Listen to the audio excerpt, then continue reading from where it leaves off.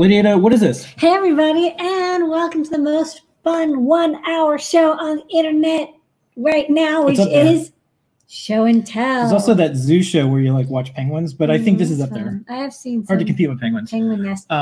Okay. We like Linux though. That's right. We're here. It's me, Lady Ada. With me is Mr. Lady Ada on camera control. And for the next hour, we're going to be checking in with all sorts of makers and community members who are doing cool stuff. And we want you to come by too. So whether you're crafting or soldering or coding or 3D printing or knitting, whatever you're doing, we want to see these projects, where you're at, what you're learning. It's just a place for us to all share in a safe place. That's right. We do this every year. Yeah. We've been doing it for a decade. Now we do it 7 p.m. to 8 p.m. That's right. And every Wednesday. Every Wednesday. And we also have special guests. That's right. We're going to do that tonight. Let's kick it off with some special guests who have cool stuff to show us. So first up, we've been debuting the latest issue of Hackspace now for a few months. And Ben's here, editor of Hackspace. And amazing that not only can you get a magazine out per month, but you're also doing this during all of this. So once again, congratulations and kudos to your entire team. Thank you. I remember what it takes to do things like magazines every month. So check it out. What are the lead stories and more in this issue this month, Ben? Well, yeah, as you can see, we're doing a smart home. We're all spending a bit more time at home at the moment. Well, a lot of us are. So yeah, looking at ways you can sort of hack your home, introduce sort of cool gadgets and technologies into it. Yeah, and a few other bits and pieces as well, looking at CircuitPython. I made a radio this month, which I'm really excited by, even though it's really hacky. It's been something I wanted to do for ages. And yeah, loads more. Should we dive in? Yeah, let's go for it. I'm going to keep going through. So you get the welcome as usual. It's always good. You have some information about the specific stories. Of course, this month you said it's all about at-home projects. And I like how you've weaved in, some of the current projects, like, everyone's making face masks and more. And I've seen some really interesting things in here. Ben, did we lose you? Did we lose Ben? If we lose Ben, he can come back. That's okay. He can come back. I'm gonna show some of this stuff like Ben. Okay, let's just keep going. Yeah. Come on, let's just see. All right. So in the different sections, by the way, this is why we get the PDF in advance. Yeah. In the different sections, what I usually do is I'm like, well, what what things can I quickly send to the team for us to cover for our blog and more. So this is nice. Yeah, I saw a few. So this is by Lady Frankenstein. I saw a few different permutations of like masks that people have been making, and this is an alien face mask, and this is like, of course, what you, if you're gonna have to wear a mask, this is what you want. Looks great. And so comfy. Yeah, and hornets are in the news too. Murder hornets. Digital camera. Oh, this is like Phil B's Raspberry Pi camera code. Yeah, now that the new camera's out, you can do a lot more. Yeah, with look stuff. at it. It's our display. Yeah, if you see Ben pop in, let me know, and I'll get him back in. Okay. And then Profanomatics. Yeah. Swearing at home. And then Freeform. Station. Oh, this is always fun. I love these freeform projects. This is like a molded. This is a time measure. Oh, it controls the tape measure. Time instead. To tell you the time. Yeah. That's neat. And then from here you got 3D object art. And 3D printed displays. This is this will be very familiar for a lot of you. This is on the cover. Liz Clark's project. And congratulations, Liz, by the way. You are now amongst one of the many female engineers and makers that have been on the cover of magazines. Cover girl. Always like to say it. We are what we celebrate. And so congratulations, Liz, on being a cover model for this. Yeah, and she's been doing so many collaborations with Noe and Pedro, and they're awesome. It's a great mix. Okay, so some digital making at home. Yep. Okay, and all about Liz. Yeah, what's cool about Liz's story is Liz talks about her story and how she's making stuff, why, and where she's been publishing. And the turning point is when I started working with CircuitPython and Raspberry Pi. And this was neat to see. We didn't know Liz was doing this, but this is some of the things that we've heard a lot too, is like there's a lot of like gateway drugs into electronics. And this is one of them, CircuitPython and Raspberry Pi in particular, especially if you're learning a coding language. If you learn Python, you can now take it to a lot of other places. So you can kind of see all the projects that unlocked for Liz. And she we're adding jumped so many support for things like MIDI over Bluetooth and like, you know, keyboard matrix handling for the projects that she's doing. So she always pushes projects to the limit, which I really like because it shows what's working and what's not working. Yeah. This is kind of neat. This is one of our friends in cosplay. More Arduino stuff. Bigger, bolder, muthier. Don't forget, you know, Wireframe is also another magazine that the Pi Foundation does. They give all these away. You can also subscribe. Make sure you subscribe. Smart Home segment. This is or section. They say segment because it's like a video. We're doing a video. It's fine. It's a segment. It's a segment. Building your first sensor. Okay, so like ESP32 projects. So if you've been sitting on the fence for what you want to have your home controlled by, now's a chance to do it on your own. Oh, look, there's if this and that. Yeah. Adafruit. And like even if you eventually decide like, oh, let me get a commercial solution that like big company makes, might be a good idea to try to roll your own at least first. Okay, look at this massive clock. Yeah. Okay, built on a Mega. In the workshop. This is that radio he said he built. Yep. This is Kyle. Kyle's from iFixit. And one of the cool features is some of the makers behind all this, some of the hackers and more. I think iFixit is like, and he's like an activist now. Yeah, not only that, but like every time there's a phone or there's a new thing, everyone kind of waits like, when is iFixit going to have? Yeah, I use iFixit actually a lot because whenever I'm like, oh, what chipset? For example, I was like interested in what the Amazon Echo Dot, like what chipsets did they use? Yeah. They have great teardowns and they show close-ups of all the chips, so I can see like what their processors are. And then, you know, relevant to our interest, this is drawing graphics with CircuitPython. If you want to draw graphs with CircuitPython, you can make speedometer-like gauges with almost any data. You can see that up there. So, you know, that's, of course, interesting to us because not only can you do that on a small device like Clue, but then you could take that code and do other things with it on other platforms that support. Yeah, Melissa's working on porting the Display.io stuff to Blinka, so it'll work on Linux boards. So it'll be more school making. Nice. You know, huge, diverse group of people and projects. 3D printing filaments, PETG, make your projects stronger. A lot of people have been using this and more, of course, with the face shields. Maker Math. This is from Gareth, who longtime Make contributor, also Adafruit blogger. And you can see this is Jen Fox with a bunch of math and more. Pop-up cards. Oh, this is cool. Yeah. I always wondered how they make them. What's neat is like, you know, one, please subscribe because it's nice to see magazines thrive, especially now. But you can download this, and these are a lot of good projects if you are looking for things to do with young folks or if you're looking for activities and projects and more. And a lot of these things are things that you can do at home. So, you know, the magazine has adapted to what a lot of people have or things that they can get access to. So that's this issue. You can continue to see, this is from Mark DeBank, also a friend of ours. I just emailed with Mark. And you can see here's some Adafruit stuff. It looks like we got 9 out of 10 for this is an old project. Yeah. And Simon Says fun.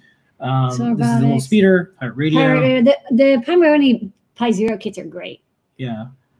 I love those. Okay, there's an Arduino book. Hack it with less. You can hack Commodore 64s. Oh, this is new. Yeah, I can't wait to carry these. I think they're coming out soon. So this is one of the things that we've been pretty happy about is now we just see Featherwings. We don't know about them when they're coming out. We just see them, and it's cool to see Pomeroni. They have a Featherwing now as well. And then the Pi camera came out, and they did an excellent review. We have them at Adafruit. That you'll be able to get shortly. Microbit for Mad Scientists. This is a book from No Starch. Yeah, and No Starch is one of the best publishers out there. So this is really good to see. And then you'll see next issue Extreme Makes, projects that push the envelope, robotic making, fiberglass, 3D printing, and much, much more. You can subscribe, hsmag.cc/subscribe, and also check out things like here's a new campaign effort. You can hashtag your photos for Raspberry Pi. Hashtag shot on Raspberry Pi, share your photos, and then here's some nice. I like their backgrounds that they have for some of the back pages. I'm gonna ask them. Cool. I'm gonna ask them if they can make these available for like background images and more. It's like you want to draw on it, so you can just. You can't go outside to tag. You could just stay inside and get your Sharpie. So that's Hackspace for this issue. I think. Subscribe. It's free to download the PDF, but when you subscribe, it's very inexpensive. You can get free stuff if you subscribe for 1 year. And it means you can give it away when you're done. Yeah. So that's Hackspace Magazine. Thank you, Ben, for kicking it off. And we were able to help out and show this. I think if Ben was trying to get back in, it was probably full. So if he comes back on later, he could talk about stuff. But the guests keep rolling. Next up, Sean. How's it going, Sean? Hello. Good. How are you guys doing in New York? Classic bow tie. Thank We're you. wearing black. You're wearing a bow tie. It's like nothing's changed. We're all on brand. Exactly. Got to keep it on brand, right? All right, Sean, what do you got going on? So I don't know if you can see it because I've got the camera feed. I'm making an anomaly detection system using neural networks. And you can probably see the little blue light in the fan behind me. So I took what's that? Yes, we see it. Yeah, okay, good. You can kind of see it. So I've got a battery running an ESP32 and an MSA301 accelerometer, and it's looking for vibration data. And a ceiling fan is kind of silly. The idea is to create an anomaly detection system for a motor in general. So this might be like a car engine, or think like the Mars rover, or something you can't get to, or it's really expensive, and you want to know if something's happening, something's wrong, before you have to make really costly repairs. So this is just a demo that I'm running on a fan because it's a machine, it's a motor that I can run at a constant speed. And let me see if I can share my screen here so I can kind of show what's going on. Share screen. All right. Y'all can see that? Now we can. All right. So I took a picture. This was yesterday when I set this up. I took a picture of what I've got going on. So I've got the Feather Huzzah 32 that's piping data from the MSA301 accelerometer. And it's just giving me raw, like 200 samples across the span of about a second to my laptop. And the idea here is that, you know, if you look at this normal state, this might be what I call a normal state is just the fan running on low. An anomaly is anything else, whether the fan's off, the fan's on high, I hit the blades, I take a quarter of the blades. And we can kind of see that there's a difference here between the anomaly and the normal sample. But the idea is to train a machine to say, hey, something's wrong, and then, you know, use Wi-Fi to alert me or sound an alarm or whatever it might be. So what I'm doing in my case is that I have my little sensor on my ceiling fan. I've sent raw data to machine learning. I'm using TensorFlow to train a model, and then I'm going to save that model on something else. Now, you can run this on like a Raspberry Pi that's doing what's called inference, and that's looking for the anomalies ultimately in real time. But I'm just going to run it on my laptop for the sake of the demo. For now, I'm not going to get into autoencoders because we only have about 5 minutes. But if you're curious, I want you to develop machine learning in 2.5 minutes, okay? Yes, ready, go. So I will briefly say an autoencoder is a specific type of neural network, and it allows us to do things like anomaly detection. So if you're not familiar with those, I recommend checking out, I'm working on some videos for DigiKey, and I've got all my code posted up on GitHub. So I'm going to bring up the demo portion, and I know everyone likes staring at a console, but it's running right now, and it's giving me raw data from the accelerometer on the fan. It's coming to my laptop. My laptop's going, is there an anomaly or not? And what you're looking for really is, if you see where it says normal here, I'm going to go do something to the fan. I'm going to go tap on the blades, just lightly hit it, and see if I can get an anomaly to appear. All right, so here I go. I'm going to go tap. Fingers. Yeah, cross my fingers. Yeah, demo day, right? Here we go.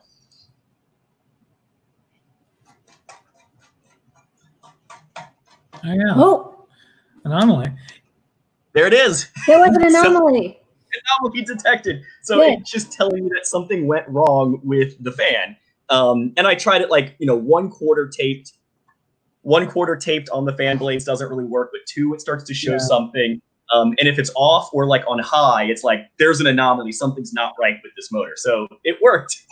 I think this is really interesting because this is what a lot of people want to do with machine learning. And when we were doing machine learning, the thing that we saw is that if you want to recognize the MNIST numbers, there's tons of tutorials for that, right? And then if you want to run like YOLO to detect like faces or fruit or whatever, you can do that.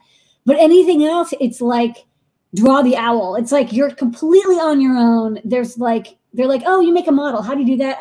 You know, like you manipulate the data until you get a model. It's like there's no information. It's like it's such a thin layer of knowledge. This is useful for machines that are vibrating. You've seen some power tools that have like kickback detection. There's a lot of things that you can have edge computing on the physical world, and now you're able to show it. So good work and good example, Sean. Yeah, thank you. And much to Lamore's point real quick, that's exactly what I'm trying to work on, because there's all these canned demos and they're like, oh, it detects, you know, it detects this word. I'm like, how do I train my own word?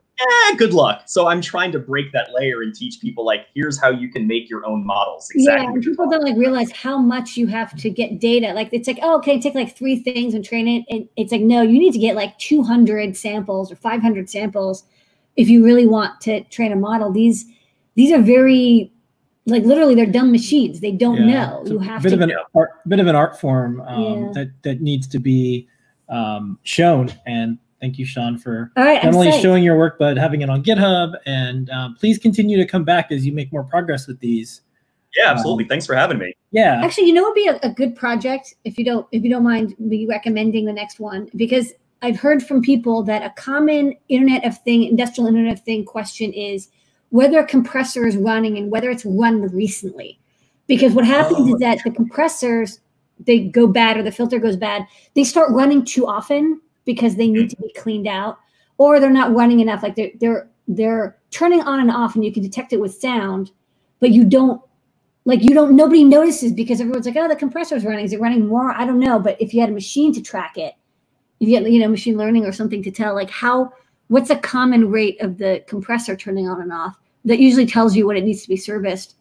Yeah, that's true. You could probably detect if it's on or off pretty simply, just like, is the accelerometer vibrating? Easy, but the amount it turns on and off changes during the day, so it's like you can't just hard code it. Right. You'd have to do the anomaly detection for, like, oh, it's normal to turn on and off about this many times, but then you have to build in how much you're using it, because then it turns on more, right? Yeah. It's a tough problem. It's a very tough problem. A puzzle within a puzzle. All right. Well, thanks for coming by, Sean. And people can check out the video series on DigiKey. Yeah. So, Sean, if you could, in Discord or in the YouTube chat or whatever, put all the links up and more. And if it doesn't let you hit the links, just get it to our team, and we'll make sure that we get it up on the blog or whatever as well. Yeah, sure thing. All right. Thank you all. Thank you so much, Sean. All right. Let's go to JP. JP, what you got going on? What you got going on this week?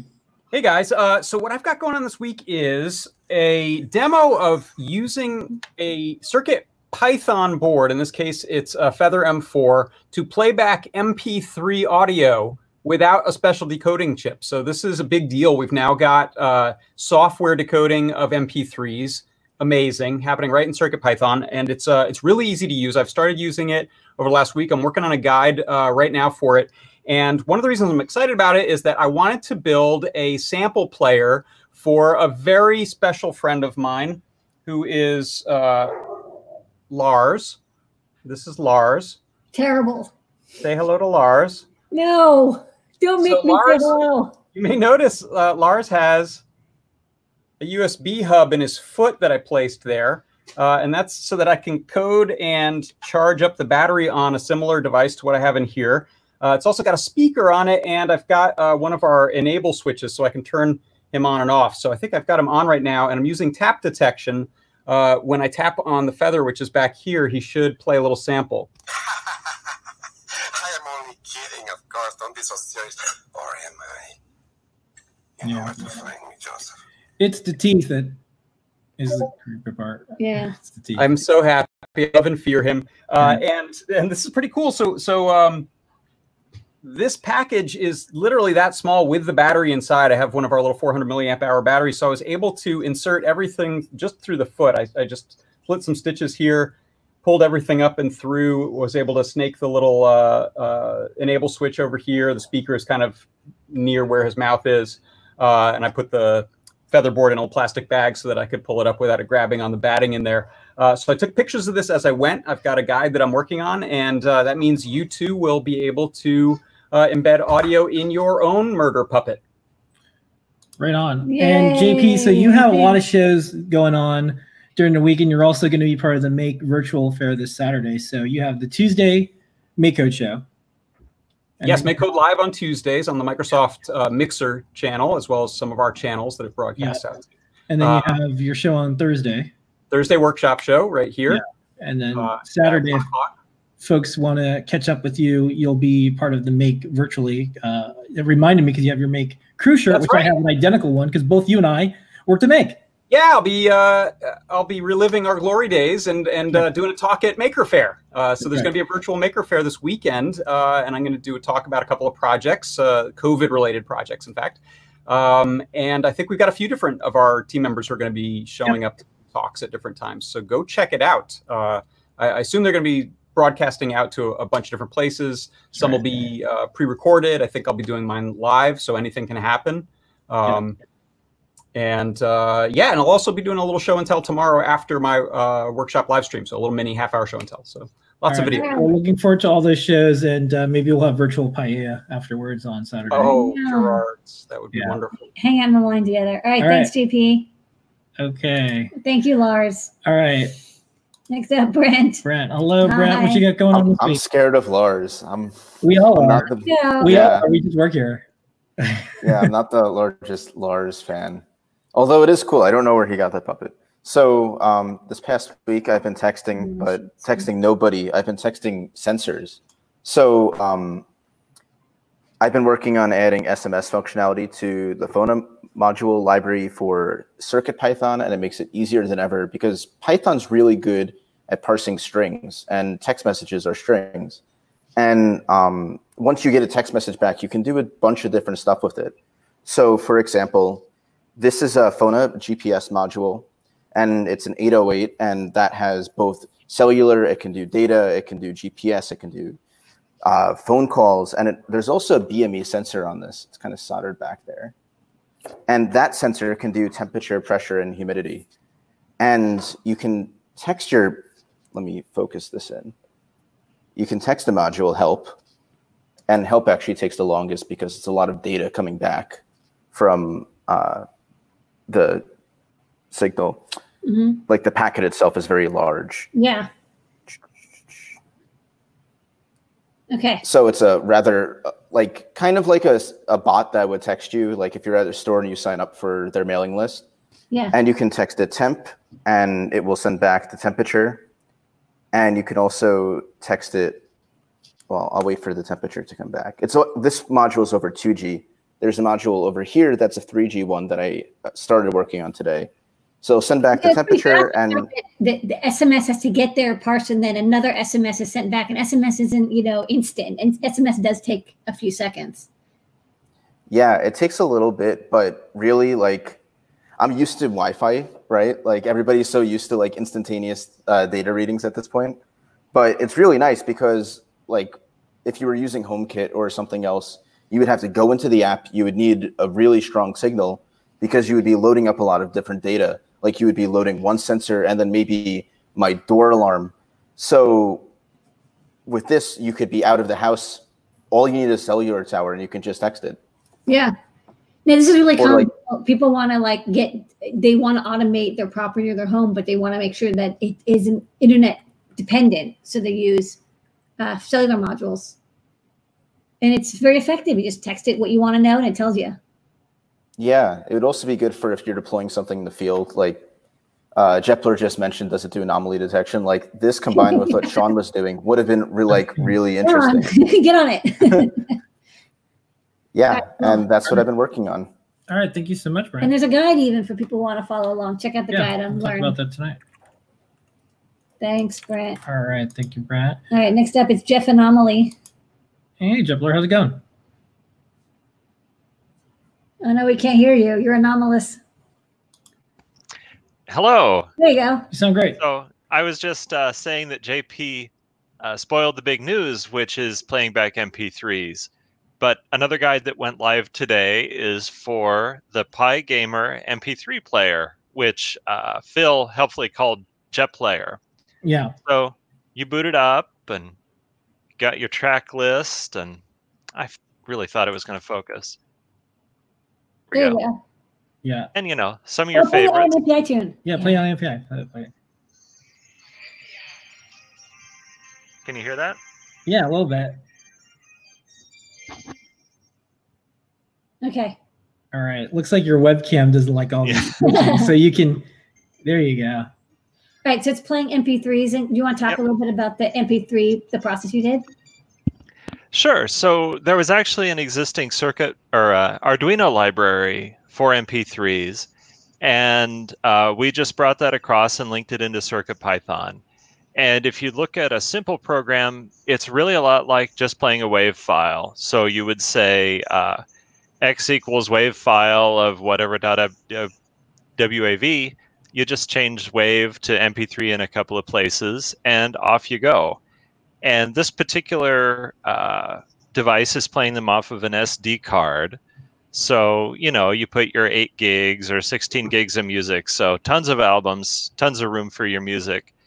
And yeah, you just get to put an MP3 player in your pocket and rock out again like it was the early 2000s. That's right. Yeah, if you missed out on all the adventures with a Zune, you know, don't let this wave go by again. You can now basically make your own music player, which is a really powerful thing. That's one of the things when MP3 players came out, we're all like, I want to make my own. Oops.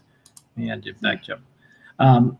So thank you so much. And the guide's out and more, so we'll talk about that tonight. And folks can start to play around with this right away. And what I really like about this is there's a couple things that Jeff did that he's not going to promote as much because he's modest, is that it can play multiple MP3s at the same time, which is a very rare and difficult thing to do.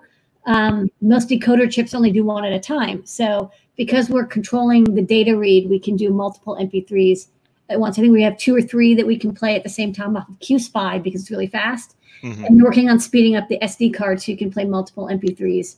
Right. So JP, I think, is actually working on a demo of multiple samples. I have the code floating around. And as soon as we land this SD card improvement, then we'll be able to play at least 2 from SD card simultaneously, 1 from internal flash and 1 from SD card, all the combinations. Yeah. And then you can also mix it with a raw sample or a WAV file, whatever you need. It's kind of mix and match. Yeah, this stuff is super powerful. I mean, it's extremely difficult to do, and people would always have to get extra chips. And I love that it's built in. It makes projects easy. It makes them inexpensive. It makes them powerful because you can play and pause whenever you like. So Og Vorbis next. Yeah. Also, and it's out of patent, so that means we can. That's right. You know. Right. That's the reason that we can do it now. I love that. All right. Thank you so much, Jeff. Yeah, we're using the Real Player MP3 decoder. It's like it's so cool. It's like Real Player's back. Yep. Yeah, this is code from Real Player. From 2000. They were so cool. They released it open source. Right. I mean, whatever it takes. Okay. All right, next up. Now, Pedro. What you got going on this week? Hey, what's up, folks? Yeah, so this week we kind of took last week's project and made it into a wearable. So to remind everybody, this is so inside our little 3D printed case is the Feather with the NRF 52840. So with that, we can do some BLE stuff. So I have it paired with my device. And when you pair with your device, it'll ask you if you want to allow notifications so that you can display your notifications and feel them. So we have the Feather Sense inside the little case here. And here's our little, where am I? Our little DVR 2605L. That's the haptic motor driver. That has all the nice, fun, buzziness. So we can assign different buzzes to different apps.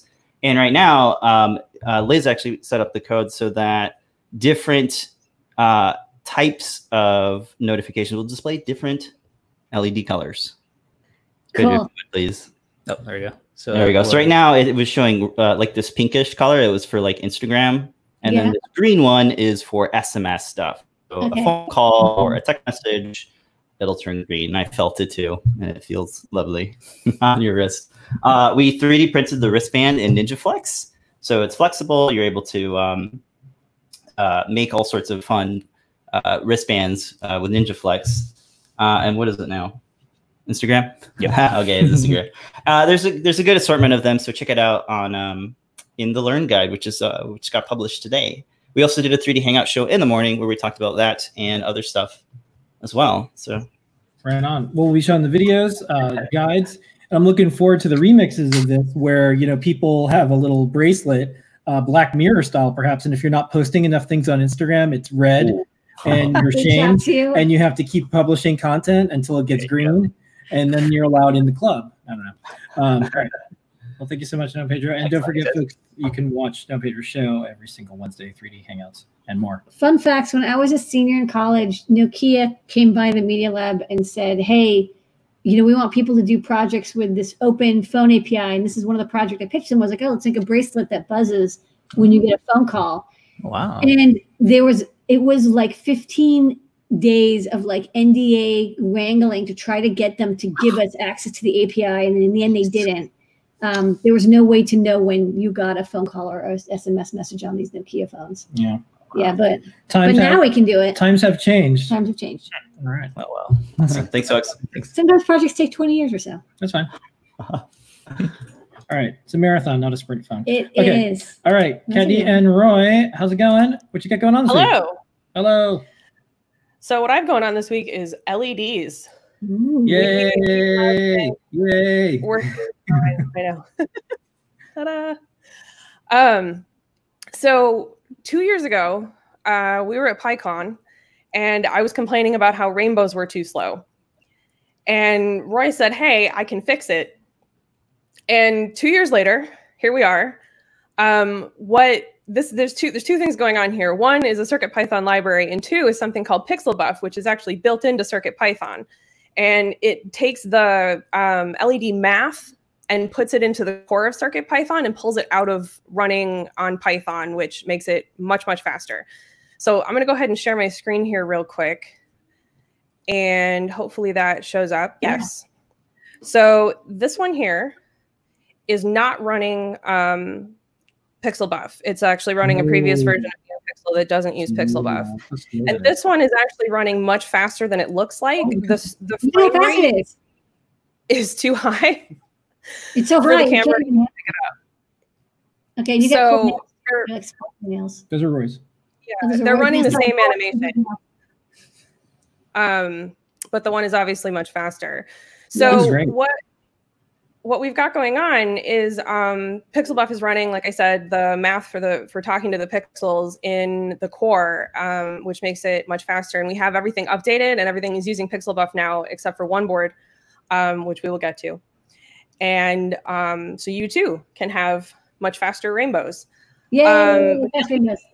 Animations library, which is more recent, has in it helpers to work with strips that are in the form of a grid. This is actually 13 strips that are in series. And with 2 lines of code, I can turn it into a 13 by 20 pixel grid. And the library just works. So I can run a 1-line animation that runs on it. As you can see, this one is running up from the bottom to the top, that runs on it as a grid. And Roy wrote most of this code, PixelBuff for sure, and a lot of the LED animation code as well. And all this came out of me complaining rainbows were too slow. So I'm super excited that we have much faster rainbows now. The squeaky wheel gets the rainbow. All right. Pretty much. Well, and also, Kattni and your helper, Roy. All participants on the Show and Tell who work on PixelBuff for 2 years get a wall-sized, as seen on Show and Tell LED wall. Congratulations! Congratulations! You're the winner of that fine wall, which you own. All right. Well, thank you so much. And if you don't mind, after this in Discord, can you post up some of the links so folks can check this out and more? Yeah, absolutely. All right. Thank you, Kattni, cool. And thank you, helper, Roy. All right, next up, more pixels. Speaking of rainbows, from Paint Your Dragon. And more Paint Your Dragon. What's going on this week? Oh my goodness, pixels. Okay. Hey, I joked last week that I keep bringing by the same matrix and bundle of wires every week. And so anyway, I'm back this week with the same matrix and bundle of wires. But the microcontroller this week is a Teensy 4, which, boy, this is like the ghost pepper of microcontrollers. It is a beast. We have the Protomatter matrix code working on Teensy 4. I'm going to have Teensy 4.1 in a day or two, and I just want to verify the code works there as well, and then this will get merged into the Adafruit Protomatter library for Arduino, which is kind of the first stop on the way to CircuitPython. Yeah, I'm totally loving this Protomatter. I was playing with it, and it's so fast and buttery smooth. And I mean, I love the old RG Matrix library, but I'm also really happy that we put the effort into making this new library, just because it works so well on so many platforms and is just like joyful. You tested the chaining displays yesterday, right? I tested 64 by 64, which is another thing that the old RG Matrix library didn't support. Yeah, it was just it was painted into a corner. It couldn't go anywhere. Yeah, especially if we were like supporting both 8-bit AVRs running at like 16 megahertz and, you know, Cortex M4s running at 120. It's just like your code, it's tough to share code. Yeah. It's just there's a fundamental change that happens there along the way. Okay. Well, people All right. loving it. Well, thank you so much, Paint Your Dragon. You bet. See you next week. Same time, Okay. same place, same screen. I know. Same- Bring back the same Bring it battle. back. Just bring it back. We're gonna do this. We're gonna keep doing this. All right. Next up, we're gonna go to Scott. Hello, Scott. What do you got going on this week? Hello. I was hoping to have the overhead going, but it's not cooperating with me, which makes me want to do camera and USB video support in CircuitPython. Yeah. Because then I would be able to fix it. Best way to fix that HDMI device is to make a whole new one. Yeah, you should totally. Yeah, man. I'm all for this. Do it. Open source. Yeah. It's better than not even a website with firmware on it. That's right. Anyway, what I've been working on is the ESP32S2. Last week, we got it blinking on the live stream that I've been doing on Fridays. And I wanted to make sure and stop by Show and Tell because this week I'm going to do it a day earlier because I'm going to take Friday off to make a long weekend. So I will be doing it just after 3 on Thursday. So after JP's Show and Tell, I'm going to snag in and jump in after him. So I'll put a blog post up and let people know, try to get the word out, but it'll be a day early. And yeah, we'll be doing Bus.io. So I2C, SPI, and UART, depending on how quickly we can get through that. That unlocks a lot of good stuff. It really does. And I2C in particular unlocks a lot of stuff. Yeah. I was thinking about making a breakout for the back of these Salas, and Mark Olson just let me know that like, oh, I just did that. I'll post it tomorrow. So Oh, great. that'll be super cool. I'm excited to see that. I'm hoping he put a feather footprint on it, but maybe didn't, because that would be ideal. All right, sweet. All right. And maybe afterwards you could post the show information in Discord and YouTube so folks can see it. Yeah, so I'll do the blog right now and then I'll link to the blog post. Right on. All right. Thank you so much, Scott. All right, thanks, Scott. Thank you. See you tomorrow. All right. Next up, Liz. Hello, Liz. Hello, how Wait, are you? I know Liz.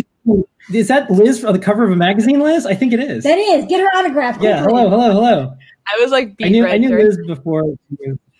Yeah. Thank you. All right. How's it going? What you got going on? I'm going to share my screen because I have a big xylophone update with a demo. So I've got some MIDI and I have the xylophone all hooked up and everything, all keys.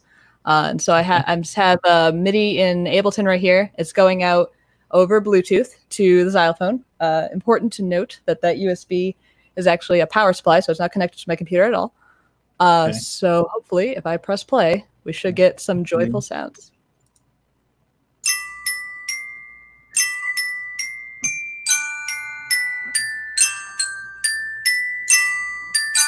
Oh, that's great. Can't wait for you to take down on this video. Oh, I can stop it. Sorry. No. I want this to happen. Because sometimes it's a little ridiculous, and there's always good examples. I tried to go. I thought this was probably maybe the safest thing I could put in. That's great. Really recognizable, but excellent. Well, congratulations! I think this is the first ever live on video. Yes. Bluetooth, MIDI, Yeah. block and spielen. Yes. All right, cool. The project's coming along, looks like. So Learn Guide very soon. So. Learn Guide very soon, and then folks can check out not only some of these projects, but a little bit of your story and how you got doing all this in the latest Hackspace magazine, which we just showed at the highlight of the show. I look forward to talking to your agent soon. That's how this works. All right. Thank you. All right, thanks, Liz. Okay, next up. Listen. No, Chris Young. We're going to go to Chris Young, and then we're going to go listen. Hey, Chris. How's it going? Hear me okay? Yeah. All right. Well, I've been playing around with the Freedom Wing to try to find new things that I can control with my wheelchair joystick. You know, it was originally designed to play Xbox games, and then we flew a drone with it. I've been playing with a mouse emulator, and I thought, why don't we make some music? So I hooked up a speaker and a tone library and tried to make a theremin. Can you hear that? Yeah. That's cool. And just by wiggling my joystick back and forth with my mouth, I get different frequencies. Unfortunately, the joystick really doesn't have enough detail or granularity. I was hoping to be able to play the Doctor Who theme song or something like that. I made another version that cut it down to just like 1 octave, but really, as you can see, I'm only moving that joystick about 15 or 20 millimeters, and to try to get right on a note is a little bit hard to do. I did cut it down even further to make like a bugle sound. I was going to play taps for Memorial Day, and that will work, but I'm not good enough at it that I want to do it on live video. But it did work, and it was just a fun project to see what I could do. Could I make some music? And at least I can make some weird space sounds. Oh, that's cool. The weird space sounds are awesome. Yeah. All right, Chris. So, anyway, that was just for fun. All right. Well, thank you so much. And if people go to learn.adafruit.com, you can see Chris's latest guide to the mouse and keyboard control using the Tiny USB and BLE guide. Good work. Yeah, I couldn't get to last Wednesday's show and tell. Something came up, but I dropped by Thursday's John Park show and tell. So if you want to hear more about that guide, go to YouTube and look up the last week's show and tell with John Park, where I talk about there.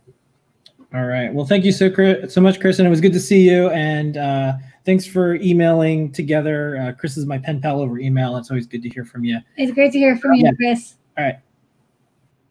Bye, Chris. Okay, next up, now we're going to go to Lucian. Hello. What you got going on this week? Can you hear me okay? Yeah, you've got a great beard. All right, cool. Oh, yeah. Well, I'm growing out the coronavirus exile beard. I know. I'm like, who is there? All my friends have beards too now, so we're just, it's the full beard crew. So this week I've been working on IMX pin claiming, which is important, but about as interesting as it sounds. So this weekend I was doing a little bit of a different project. This is Hermie. How's it going, Hermie? You want to hang out? Yeah. So he's a little shy. Yeah. But you know, he's a oh. boy. He's alive. Yeah. This is great. So Hermie is built off of a new library that I just wrote for CircuitPython for a type of servo called the Dynamixel, which is this thing, which is basically a very smart sort of servo motor. It can do all kinds of things. All of the motors are on a single wire, so you can have basically as many motors as you want, just like a NeoPixel, without having to have like a really huge breakout for them. And they all give you lots of data. You can set a torque limit so they don't break their own gearing. You can read their temperature. You can really do all kinds of cool things with them. So I've been using them for a while, but I wanted to put them all together into a fully functioning robot. So this library is all up on GitHub. I'm going to be tuning it a little bit more, but I'll probably submit it to the community bundle next week. And of course, the eyeballs are my previous project, Expression Engine, which is still a little bit too rough to be 100% open and looked at. But I think CircuitPython and robotics is a great mix. So I'm psyched to see more libraries. I think, one of the things that I've noticed with robotics is it's fast in C, but it really is painful. You need the iteration. You need a REPL. There's so much tweaking you have to do, and it's like, it's just not easy to do. And that's why they have like robot operating systems where there's another computer that controls. Right, ROS. Yeah, I've been interested in getting into ROS. I mean, one of the things that I'm really excited about for CircuitPython is the potential to do the support for boards like the OpenMV, which is currently supports a full camera, machine vision, machine learning, the ARM AI module, all this stuff, and it supports MicroPython, so we're getting close. The module can copy over. I mean, they have an OpenMV module. You just like link it in, and it will work. I mean, CircuitPython and MicroPython have the same underpinning. We did the same thing with UJSON. We're like, well, they already have it. Let's just add it. Right. Oh, works great. Right. So that's my ambition, is to get that into Hermie so that he can not only kind of move around and recognize things, but actually look at you when you're looking at him, when you're talking to him. Yeah. You know, be able to make expressions based on what your expression is. You know, make all kinds of like have just a lot of interactivity with robots, and kind of bridge that gap a little bit. So right on. We'll keep coming back and showing more of these projects. Maybe we'll see you next week. All right, cool. All See right. you later. Next up, we're going to go to Matt and Matt's project. I think Matt had asked to mute the project. I think it's already muted. Okay, Matt, take it away. Everyone, we're still okay on time. If everyone keep it a couple. Unmute it for me. Yeah, go for it, Matt. All right. So I took my VT220 and I set up like a Pi to stream it, so I can make it talk and display text. See if it works. Oh. Ooh. Look at this. Yep. Could you? Oh shit! It's muted. That's okay. Do you want me to unmute the project? This here. It's not letting me unmute it. No. Because you chose to mute yourself. So you can, if you unmute that screen share, then it'll do it. Let's see what happens. It won't let me mute. Oh. Okay. All right. Let's try that again. Hello, Show and Tell. I am a streaming experience created by Matt. I can talk, display text, and play music from YouTube. I am made up of a Node MCU, 2 Pi 4s, a Pi 3 and a VT220. Awesome. So I use a USB sound card to play the music. So it comes out really clear. And I've tried it on Zoom, Facebook Live, Twitch, Meet Me, a few other places, and it works all right. Awesome. I'm using the PiCam to stream, although I do have a backup USB camera if it causes problems. All right. And people can go to mattthemaker.org if they want to control the music. Yeah, but the link is down right now because I didn't want anybody jumping in. That's a good idea. All right, but in an hour. Yeah. Try again. All right. Well, thank you so much, Matt. Thank you, Matt. Very cool. Congratulations on a very complicated live demo, too. Thank you. All right. Next up, we're going to go to Christy, and then we're going to go to Mark, and then Old Crow. So if everybody keep it to a couple minutes, we can get to everybody. Get to Tim. And then also Tim. So, Okay, so 2 to 3 minutes apiece, please. Everybody, speed round. Show your stuff. Christy, what you got? So I was excited when you showed the coins you're designing a few weeks ago because I've been interested in coins lately too. Ooh. I don't know how well this is going to focus, but this is a silver coin. Yeah. Let me try it with just like this. It has a COVID design and it says cool. minted in during the COVID-19 pandemic, and it says April 2020. I can't seem to get it. That's like you see it. It had like the coronavirus. Yeah. And the other one is a copper. So the first one is 1 ounce of silver, and this is 1 ounce of copper. And I wanted to do a project where you could display a coin and also detect when it's there, like use the coin as a wire essentially. Oh, yeah. And so these are Hallowing, the parts that hold the convex lens on the Hallowing. And I'm using also some of the nylon screw stuff you sell. Yeah. And then I have wires, wires are stripped and wrapped around the bottom there. So when the coin is there, it should be able to complete a circuit and should be able to detect whether the coin is there or not. And so what I'm going to use that for is, and I was on the show back in December and I showed off this little guy who is a blue fruit and a Hallowing connected together. And so I've made a new variation on that, which is over here. And so this, I call these the gargoyle designs, and this will be the gargoyle that wants a coin. Oh, when you put a coin, they'll display something. Oh, that's really cool. In there. And you can display your coin, and you can also hopefully detect when it's there. And I'm not done with this design yet. You can see the blue fruits in the back. Yeah. I have to wire the VCC and ground, and this is RX and TX. I'll wire them into the back of the Hallowing, which you can kind of see is I've cut away the canvas a little bit there. And then I need to wire, use analog IO or digital IO on the other 2 wires to try to detect if the coin is there. Awesome. All right, we'll keep working on this project. Excellent work, Chris. And congratulations on continuing to blend technology and art and now time, because you're basically preserving a moment with that coin, because it's, this is a coin from a specific time and date. So very cool project. Good work. Thank you. All right. We're going to go to Mark, and then we're going to go to Tim, and then we're going to have Old Crow play us out. So, Mark, take it away. Keep it to a couple minutes. Right. For sure. This is pretty quick anyways. I was demoing my robot a couple weeks ago. Yeah. That and with the direction heading, and I'm going to try to share this and hope this plays. But I went outside to take a video of it now driving. Let's see this thing take off. And so now it's actually using the sensor to detect, is it driving in a straight line, making a lot of little corrections along the way. Yeah. Look at it go. And then I put it on my table, and I was trying to use the gauges on the wheels to tell how far it'll drive. So now it's just driving one direction, rotating 180 degrees in a moment, and then driving the other direction back and repeating that. It's still not incredibly accurate. After it drives in this direction, it drove off the table. Well, that's what robots do. Yeah.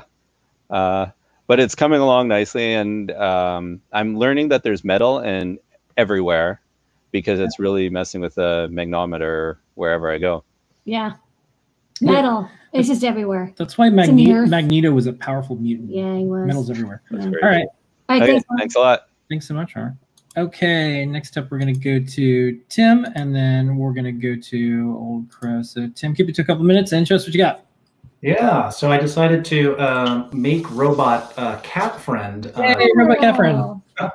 This is a kit called Nibble, Nybble, that was on Indiegogo, and it was also featured, I think, on Hackster.io a little while back. Yeah, and it runs on an Atmega 328p and runs Arduino IDE. So I just did a straight build, and it has some pre-programmed movement, so it can, almost fall off the table. But yeah, my cat. Don't do that all the time. Live demo time. But ideally, to wave and do a little cat stretch or something like that. And it can also walk as well. And off the table. Well, you get the basic idea. It's a kitten and not a full-grown cat. It's clumsy. Yeah. It's adorable. So one quick side story. A million years ago, I worked with Sony, and I got a chance to talk to the Sony Aibo engineers. And one of the things they told me was the reason they went from a dog to a puppy is because when the Aibo would crash into things, people are like, that's a stupid dog. But when it's a puppy, it's super cute. So a little trick for roboticists out there. If you want to have it like, oh, look, that little mistake with AI or machine learning, make it a younger version. If it's like a pet looking thing, it's super cute and it's klutzy. It's not a, bad software implementation. So. All right. Well, I love your robot cat, Tim. Thanks so much, Tim. That was awesome. It's like having a real cat. Yeah, that is just. Finally, it falls off the table. All right, Old Crow, play us out. What you got going on? I'm gonna also put your screen up. It's time for Old Crow's Damn Iniquity. Oops. First of all, it is my son Jason's graduation week. He is graduating high school. So. Yay! Congratulations, Jason. And he's prepared for anything. So, he can attend. Class of 2020 looks a little different this year. But he'll probably have a commencement sometime here later this summer. But I just wanted to get that out there. Now, the interesting thing about this is the mask he is wearing is this one. And since you can't hear me with it on, I'll take it off. This is a Mine Safety Appliances particulate